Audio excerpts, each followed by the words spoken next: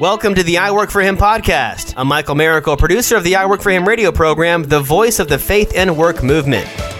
Our mission is to transform the workplace of every Christian into a mission field. What does that look like in your workplace? Let's find out right now. You've tuned into I Work For Him, the voice of the faith and work movement. We're your hosts, Jim and Martha Brangenberg. Thanks for joining us today. I'm looking forward to our conversation. Who knows where it's going to go? But in the meantime, I just want to remind you listeners that you can watch this interview if you go to our YouTube channel. Look for I Work For Him, and you can watch any of our interviews. We have it broken down by channels, Jim, or different listening playlists so that you can see our interviews, you can see special announcements or in different videos. There's all kinds of things out there for you. So be sure you become a subscriber on our YouTube channel. And also go out to iworkforhim.com and check out the Awaken Podcast Network. Over 100 voices of the faith and work movement in one place. All the podcasts you'll ever need in one place. AwakenPodcastNetwork.com or right there on iworkforhim.com. You know, millions of Christ followers are asking today, how can I make an impact on my workplace with my faith? And the answer is simple. Complex, but simple. Prayer. Prayer is simply the most powerful, impactful, eventful, insightful, and beautiful thing you could do to transform your workplace with your faith. But it doesn't work like you think it does. When you start to pray for your workplace and those you work alongside at work, who does the changing? Well, God does, but He does it in you first. I found out firsthand when I started praying for those I worked alongside, they didn't immediately change. But I changed, and it impacted them over time. Well, today we head out to Colorado Springs to hear the story of the president of B&M Construction, who considers herself the chief prayer officer of the company. Barbara Myrick, welcome to I Work For Him. Well, thank you. I hope you're still thanking us at the end of the interview. But listen, we're going to talk about how you connect your faith to your work and what it looks like for you to be the chief prayer officer at B&M Construction. But first, tell us how you became or why you became a Jesus follower. So I gave my life to the Lord, I think at an early age. I recall at 14, but I think it was sooner than that. And it was where I grew up at, the environment, the poverty. But my grandmother loved the Lord. Those grandmothers. Praying grandmothers. Whew. Praying grandmothers. Powerful. Praying grandmothers, and she would take me to church. And so I grew up Baptist and went to Protestant, and where they just believed and praised God all the time. So my grandmother was the one. And then I remember clearly, it was like 13, that I was at an event and it was a revival. It was a revival. And I went up and I just felt God's presence and the Holy Spirit. And I've just been a follower ever since. That's so great. And, we do love to hear about the grandmas because I tell you what, there is so much transformation that has happened in people's lives because of grandmas. So, our grandkids stand no chance. So I just want to encourage all the grandparents or future grandparents or the grandparents you have right now, keep on praying because the world needs you. So thank you for sharing that and inspiring us and reminding us of that value. So what kind of work does B&M Construction do? And what do you do there? So B&M is a general contractor and an electrical contractor. And we also do space planning, design, furniture procurement, and moves. We have several teams. We have a team in Tampa, Florida. We have a team in Dallas, Texas. We have a team in Palo Alto, California. And we have a team in St. Louis, Missouri, along with our team here locally in Colorado. So we do a lot of government work. Grew up in the government, and we do interior build outs as well. What I do, I am the visionary for the company. I've just learned that I can't be the integrator too, but I'm the visionary of the company. And it started with $500 in faith. And God has just grown it to a multi-million-dollar company. Praise God. So that's what we do. And we have a second chance program. We try to hire people that have records. And then we have an apprentice program that we try to connect with high school students that don't want to go to college and get into the electrical apprentice program. That is fantastic. That is what's missing in our society today. apprenticeships, second chance programs. I mean, what an amazing way for the church to minister to the community when you give people a second chance and then apprenticeships. That is the way you feed your whole life, not only a skill, but your whole life into them. You just get me all excited. We'll be right back with more from Barbara Myrick in just a second. Hats off to Mrs. Connie Johnson, my 8th grade English grammar teacher. She taught me how to write sentences so that I could one day write a blog. In fact, every week I write a blog from what my father has laid on my heart. It's always short and to the point, and I hope impactful for you, just like it is impactful for me. We include it in our weekly email that also includes all the shows that we release on podcast that week. So it's kind of like a bonus email, blog and podcast links. Awesome. iworkforhim.com. Click on blog. All right, we're back with Barbara Myrick, and she's the president and chief prayer officer for B&M Construction out of Colorado Springs, but also she said St. Louis, Palo Alto, Dallas, Texas, Tampa, Florida. What did I miss one? And they, Colorado Springs. That's amazing. You got all these places. That's great. I didn't know we were dealing with a national company. They're just this cute little company in Colorado Springs.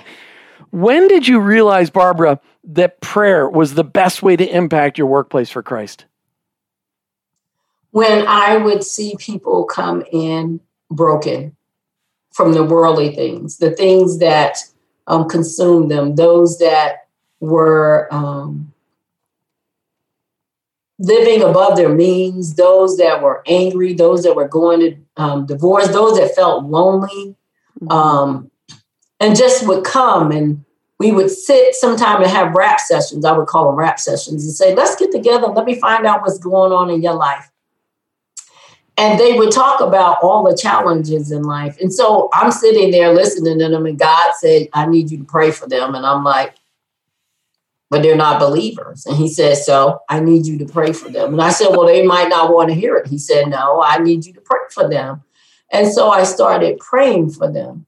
And in the process of them sharing their pain and struggles, I'm looking at me saying, wait a minute. I have that issue because they were talking about family members, and I have that issue in my family. And I started sharing some of the challenges with my family that I have in my family. And I think the biggest one when some of them were addicts, and I shared with them that my husband was an addict and how I just constantly prayed for him. And so I shared my life with them and what I was going through. And then they just really just said, oh my God, so how do you get through this every day, Barbara? And I said, God. And they just looked, well, I'm not a believer. I don't go to church. I said, let's not get caught up in church because that's a building. I said, we are God's temple. We are the church. And I said, so, just ask God to forgive your sins and that you believe Jesus is his son and you're saved. And they said, is that easy? Is it that easy? I said, yeah, but then the work starts after that. Yeah. So I just found myself wanting to pray. And it took God to beat me up one morning to get me there because I'm on the prayer team at my church, but I was asked this woman came up to me one day and said, don't you want to join the prayer team? And I said, I'll pray about it. She came back 2 weeks later and I said, I'll pray about it. A month later, I said, I need to be honest. I haven't prayed about it. And I said, but I'll pray about it. And so one morning, my phone started ringing at 4:30 in the morning and people were calling for prayer. And I'm going up the highway and the people were calling for prayer. And finally, I just said to God, fine, if that means the phone stopped ringing for people to pray, for me to pray, I will just do it. I'll just commit to this, but please stop the phone from ringing. And ever since then, he's just like, you need to pray and have a 7 o'clock call. Everybody can call in the morning. And this is, you don't have to say your name or anything. And I just pray. I just pray for our week to start. And then I come in and we have a PM meeting. When we have our PM meetings, I pray before the meeting, and now some of my team members even pray for the meeting. Nice. I'm just like, whoa, Lord, look at there. So when you have people share with you the struggles that they're going through, some of your employees, and you say, can I pray with you about that? Have you ever had anybody say, no?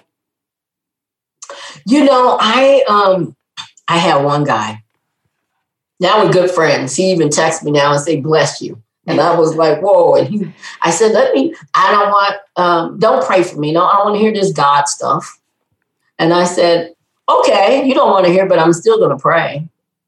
And he said, you're not going to hold my hand. No, I don't hold your hand. Your blessing don't come because I hold your hand, but we going to pray. Because he was just dealing with stuff. He served several tours over in Afghanistan, and he loved the Lord, but then he became angry after the war. And he didn't want to believe in God anymore. He didn't want to walk out his faith anymore. And then God sent him to me, sent him here to work. And I'm just like, he says, I don't believe in this God stuff. And I said, okay. And he would come and sit in my office. And I just said, well, God says this. I don't want to hear this God stuff, but I would just pray for him. And now he'll text me now and then, hey, how you doing? God bless you. And I'm like, did you say God bless me? That's awesome. That's great. So even though he may have kind of rejected that in a sense up front, God's really opened the doors for that. And I think that's just so powerful. So as you've become the chief prayer officer of B&M Construction, what have you seen happen? What has happened there at the company? I see just a peace. And I see that people, when they struggle, it's okay for us now to talk. They're okay talking about their problems. They're okay sharing their hurt. They're okay, just like, Barbara, will you pray for me? And they're okay with that. And I just say, Lord, this is your business. I'm just the CEO. I just fill a spot. And I tell my team that I'm just CEO. I have pain just like you. We all have struggles. We all have needs. And so if I can help you in any way that I can, that's what I'm supposed to be, because that's what I'm supposed to do, because he's called me to be a steward, to watch over and help you wherever you need help. And so my teams, they really look forward. Like, I have a young team in California, and I've been praying a lot for them, but I've been praying a lot with them. And they'll call. One young lady called the other day, and she said, I know you're busy. I said, no, not too busy to talk to you. And she just had to share, she's going through a bereaving process right now. And I just let her talk, and I prayed with her, and she just said, thank you so much. So I know that it means so much to them, and it means so much to me to be able to pray for them and let God do what he needs to do in them. I just have a question to ask you. A lot of people think as the leader of an organization, they have to kind of stay at arm's length and not really be as transparent as what it sounds like you're being transparent. Would you just take a moment and speak to the people listening that, have influence over other people, but have really kept up a wall, and why maybe they should be a little bit more open and honest about their own life? So I find that when people look at leaders, they just see them as leaders. And I've learned over the years that you have to share everything. When I went through cancer, they went through cancer with me. And so I share myself. And I think it's important for leaders to share themselves, because it is a more cohesive group than, if you're just dealing with a person that's just a leader and you have this wall up, you'll never get through to that laborer that's in the field that may need extra funds or a pay in advance, or might need some help and direction to help them be a better dad or a better mom, or how do I provide for my children? And they don't see some people see leaders as just that. And I want my team to know that I cry just like you cry. I have pains just like you have pain. And when I started doing that, it just made a difference. And I've cried in front of my team. I've cried in front of them. I've come in my office and cried and get right back up and say, okay, let's fix this. Right. And so they need to see that human part of us. They need to know that we hurt just like they do. They need to know that, okay, I have a struggle with payroll this week. What can we do better to get our invoicing done? I need to share all of that because it's their company too. Right. That's right.